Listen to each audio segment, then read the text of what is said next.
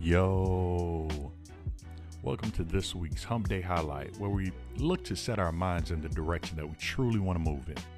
We want to take this time to embrace our unique selves and the creativity that we possess as we focus on being more mindful and intentional. Good morning, good people. Just wanted to swing by and tell you guys good morning and have a good day. No, really, go have a good day. I mean, a lot of times we go through the motion of our day as passengers rather than the captain of our lives. Today, I want us both to be more intentional. So yeah, go have a good day.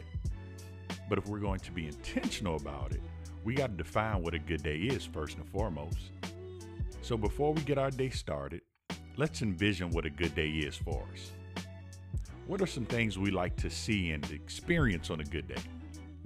How do we feel at the end of a good day? What is the sign for you that it's been a good day? So once we define that, we know what our destination is. And since we know where we want to go, we now got to make sure we get there. That means it's time to let the creativity flow. What do you need to do to make sure you have the good day you just envisioned? What are some things we need to focus on to have that good day? Hell, what do you need to avoid in order to have a good day? I know you know what it takes. I just want to encourage you to be intentional about it. So don't just have a good day. Let's go have a good day on purpose. Go be great.